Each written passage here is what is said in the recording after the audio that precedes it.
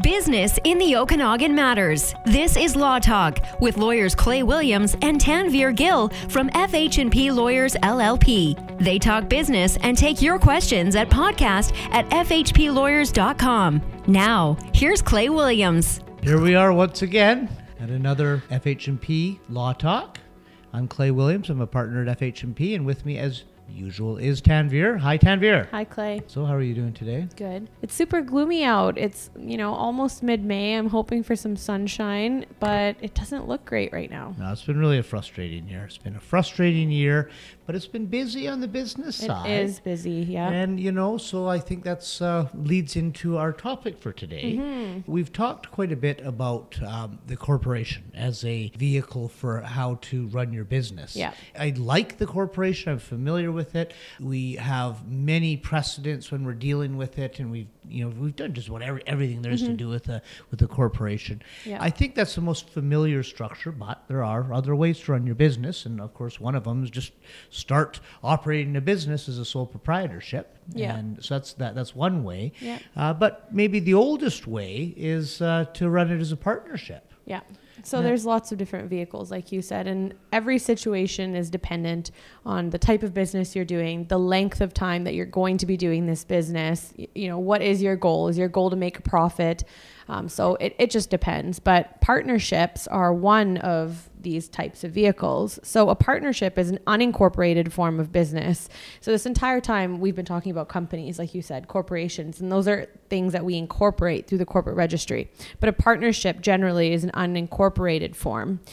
And in BC, it's actually governed by the Partnership Act. So there's an entirely different piece of legislation because in businesses that we've been talking about thus far, it's the British Columbia Business Corporations Act. Or is it Business Corporation? Yeah, BC Business Corporations Act. You killed it. You're killing this whole lawyer thing. But here with partnerships, it's the Partnership Act. Yeah, and it sure is. It's the historical way of doing business. Yeah. So that you and a partner or many partners will just will get together. And it doesn't have to be many. That's the thing.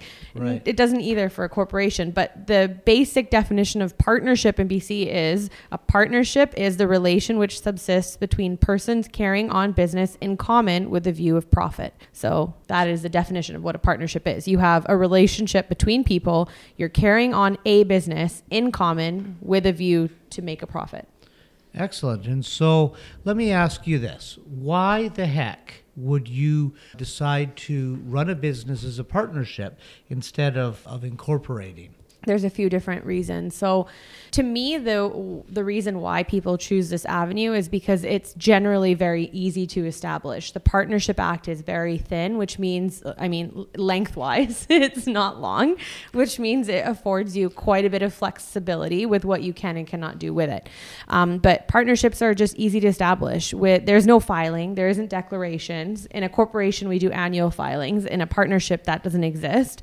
There's really no formal written agreement that is necessary, although generally we're advising partners to make a partnership agreement, but there is no actual written agreement that is required. Well, hang on there. If no formal agreements are necessary, then I think the Partnership Act applies, and that talks about things about dealing with how you're going to deal with profits and all that. But isn't it the case that you can do an agreement that would override those provisions? Yes. So if you have nothing, then the partnership agreement does set out certain things. It deems a list of items, and you can make that agreement, which is why I said that we always advise clients to have one. But you can, segue what the Partnership Act sets out by making your own agreement on how you're going to do things, termination, management, all of that. So you can go into business and you've got a convenient act that sets out certain aspects of your business relationship. And if it applies, hey, that might be good enough. And if it doesn't, then you can have an agreement between you. And I think that agreement would be similar to a shareholder's agreement, I take it. Similar, yeah. You can set out all those different types of things. Like in a shareholder agreement, we'll have things like shotgun or piggyback clauses. And so in a partnership agreement, you can have very similar things things setting out if and when you want a new partner to come in, how that'll happen, or if you have a partner that wants to exit, how that exit will happen. So there are very similar terms in it. So like I said, there is no annual returns that we file with a partnership like we do in a corporation. Each year when you have a corporation, your records and registered office, unless you self-maintain, will send you annual maintenance documents. You sign them, return them, and then your R&R will file your annual reports to keep you in good standing. With partnerships, you're not required to have that. You're not required to file those returns, to hold annual meetings, to elect a director, or observe any type of mandated governance procedure like you have to do in a corporation. There's also significant tax efficiencies when it comes to partnerships. I think that's the biggest reason why people tend to move away from a corporation to a partnership, and to things like, joint ventures or general partnership agreements, which are different structures, but it's tax motivated when and if you're taking that route. The way that I see it often is that it seems like a partnership is a great way to start doing business when you're not making tons of money, because the losses flow straight through to the individuals. Is that how you see it too? Yes. And because I see in the progression some of the times with my clients that they start as a partnership, and then once the money starts coming in, move into a corporation. So that's the tax stuff you're talking about, I think. Yeah, exactly. And I think a lot of reasons why people tend to move towards a partnership is because with the partnership, the advantage of the tax organization is that you're hit with one layer of tax, and the partnership itself is not taxed. The partners are taxed at their partner level.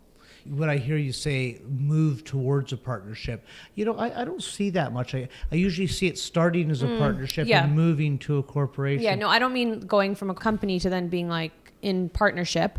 I just mean people who start with a partnership or decide that that's the avenue that they want to take rather than an incorporated avenue. And we've got to do our usual, hopefully they're getting some tax advice through the whole process. Yeah, so that's the thing. Like, a lot of people will ask when, they're starting these initial conversations or figuring out the best route, what do we do?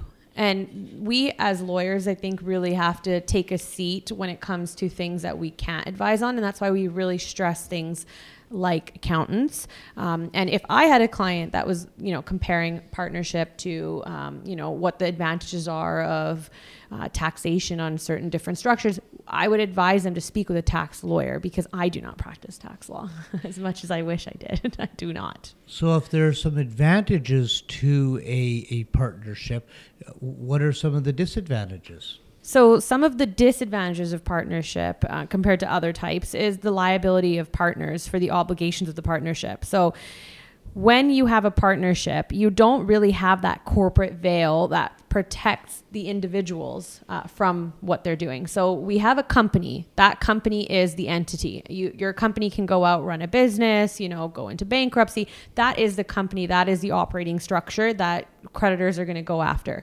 But with a partnership, you don't have that corporate veil to limit that liability. So the individual owners are the ones that are getting hit with that liability. So when we talk about partnership, I feel like a lot of lay people get confused about LLPs. So like limited liability partnerships are different. We're talking about partnerships, the simplest form of partnerships alone. That's a really good point. Sometimes my clients will say, this is my partner, and I'll find out they actually have a corporation, and they're calling their other shareholder a partner. But yeah, that's a good point. We're talking today about a partnership in the absence of a corporation, not maybe as it's used colloquially. Yeah, and I mentioned that the partnership agreement is quite thin and it doesn't have a ton in it. And you mean the Partnership Act? Sorry, yeah, the Act. And so it affords you a lot of flexibility, but some people don't care for that, because in that sense, because it doesn't have a lot of detailed standards or requirements relating to how you govern the partnership, you really need to be careful with having something in place that tells you what is going to happen in terms of governance, what is going to be termination, how is, a bankruptcy going to be dealt with, and things like that. There's certain things that the Partnership Act sets out, but a lot of it isn't there. So it would lead you sort of astray if you don't have something in place. And just talking about that partnership agreement, it's been my perception that they cost more. Yeah. And because, I mean, how many shareholders agreements have we done? Like, hundreds and hundreds. Yeah, they're pretty, I was going to say straightforward. They're not always straightforward, but we're dealing... be careful about straightforward. They're not always straightforward, but the base of what we're dealing with is straightforward. And it's each situation will make it complicated, but that's what we're focusing on. So you're not starting from, the base. Well, that's what I find. And so when we're asked to do a partnership agreement, we don't do it as much. It's more of a custom document. And, custom is it can be a code word with lawyers for expensive, right? Yeah. And I mentioned accountants and tax lawyers, but I think the other disadvantage to the partnership structure is that the tax matters among the partners can and most often do end up becoming very complicated. When you deal with, the disposition of partnership interests, it can be very complicated. And at that point, you really need to speak to somebody who has that tax advice, so accountants and tax lawyers. So, we've talked about there being this Partnership Act, and that's kind of the default kind of provisions in dealing with you and your partner or partners. What are some of the provisions in there? And I know you can override them with an agreement, but what are some of the default provisions? Yeah, so a lot of people think of the Partnership Act as setting out a bit of a short form partnership agreement where they don't have something in place. And so some of the sections set out, for example, that a partner is an agent of the firm or the partnership and the other partners in respect of a business. So each partner can bind other partners unless that partner is acting without any authority. And for example, a third party who relied on that individual should have known or did know of the fact that they did not have authority. Okay, that sounds great. Anything else? Oh, there's a few. There's also, a partner is jointly and severally liable for all debts and obligations of the partnership for the period of time that individual was a partner. Partners are jointly liable for loss, injury, penalty, for any wrongful acts and omissions of a partner who was acting in the ordinary course of that partnership business, or within the authority that the other partners gave that individual. Partners are also obligated to act with the utmost fairness and in good faith towards their other partners in the business of a partnership. And this statutory obligation is in addition to fiduciary duties and duties of loyalty of a partner to its partnerships that common law sets out. And I know we have some consistent listeners, but there's other podcasts that we've done on directors and what duties directors have to the corporation and to shareholders. And this, to me, echoes a lot of that verbiage that we find with directors. One of the things that I think that partnership agreements need to be overriding the act is that you split profits. You split profits, and that's not fair. Yeah. So if there's no term for the partnership that was set out when you formed the partnership, any partner can end the partnership at any time by just simply giving notice to all other partners that I'm out, I want to be done. And that terminates your partnership. So realistically, would you want to rely on the Partnership Act to set that out for you? There's no continuity anybody wakes of business. Up. Oh, that's incredible. You wake up one day and you're like, I'm out. This is done. I'm sick of you. We're done. It's over. So that's ridiculous because then you can't even sell the business or as an ongoing concern. Yeah, which is why we push the partnership agreement so hard on clients who want to take this sort of avenue. Another one that is similar to this is that unless determined otherwise by the partners in an agreement, the act deems that the majority of partners are not entitled to expel any partner from the partnership. So if you have someone that you no longer want to work with and you want the majority to be able to vote that individual out and you don't have a partnership agreement, you can't do that. Yeah, and that's one of the things that we're so familiar with shareholders agreements is these dispute resolutions and default provisions and, what happens if can a partner be voted out? So that, I think that's really important as well. Yeah. So one of the things I think that's in the Partnership Act is that profits are split equally between the partners as well. And I think that's something that people really need to look at because, sometimes people are bringing in more clients. Some people are working harder. And an equal partnership, in my mind, often just isn't fair and doesn't meet the expectations of the parties. If all partners are asked to bring in, a lump sum contribution and one partner didn't, but now you've made a profit and everyone's splitting the profit equally, is that what your intent was? Yeah, Most or likely one not. person is the rainmaker, and I don't think it's going to last very long unless it's set up so that that profits are considered and dealt with fairly. And I think a lot of times when you have partnerships like this, depending on the industry that you're in. So for example, let's say we're going in, it's a partnership for land development, and one individual has a lot more knowledge when it comes to the development process, how to get approvals, how to get consents, how to work with different, stakeholders. If that person is taking that management role and really doing heavy lifting, are they allowed to pay themselves like a management salary?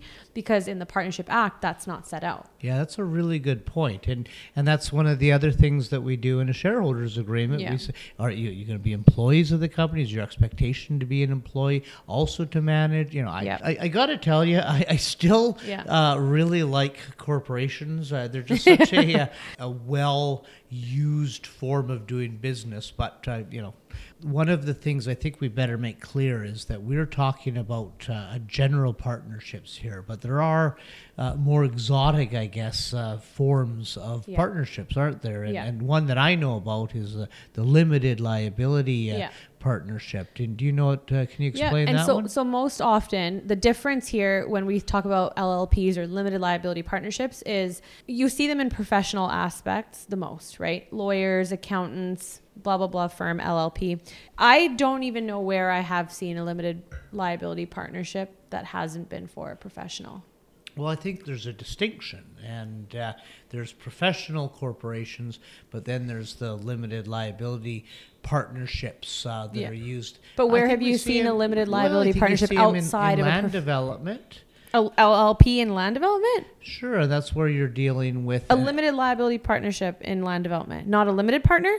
Limited partnership. Exactly. So you aren't seeing LLP. I see what your distinction is. Sorry. Yeah. So the LLPs, limited liability partnerships, are a hybrid form of partnership. What this will do in comparison to a partnership is offer protection against personal liability. So when we were talking about partnerships, we said that each partner is going to be liable for the losses, profits, and for actions of the partnership. Well, and a good example, if I can break in, is FH&P, is a LLP, a limited liability partnership. Yeah. So and that's the professional one you're talking about. So often what you're doing is you're protecting yourself against personal liability, and a lot of limited liability partnerships are structured in a way that you're only liable up to what your contribution has been into that partnership. So you're not liable for all the actions or all of that, what happens. So if one of my partners does something negligent, I'm not liable for their negligence. Is that right?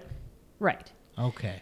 And it's not, and I didn't mean to say it's restricted to professional firms like accountants and lawyers, but I just haven't seen it in very many other forms other than professional. Okay. No, I hear what you're saying. Yeah, you're absolutely right. I understand the distinction between LLP and limited partnerships. Yeah. And what can you tell us about limited partnerships? And so limited partnerships is where you are essentially creating a structure whereby you have most often, general partner who conducts the management and all the affairs of the partnership, but silent limited partners who are not liable as long as they are not involving themselves in the management and the day-to-day workings. So the general partners still can be liable, but the limited partners are not. Essentially, yeah. They're basically providing Think funds. about it like silent partners or investors. Right. You're going in to invest in a brand new development. If that tanks, do you really want to be liable for that? Do you want to be personally sued? No, you put in money to be an investor.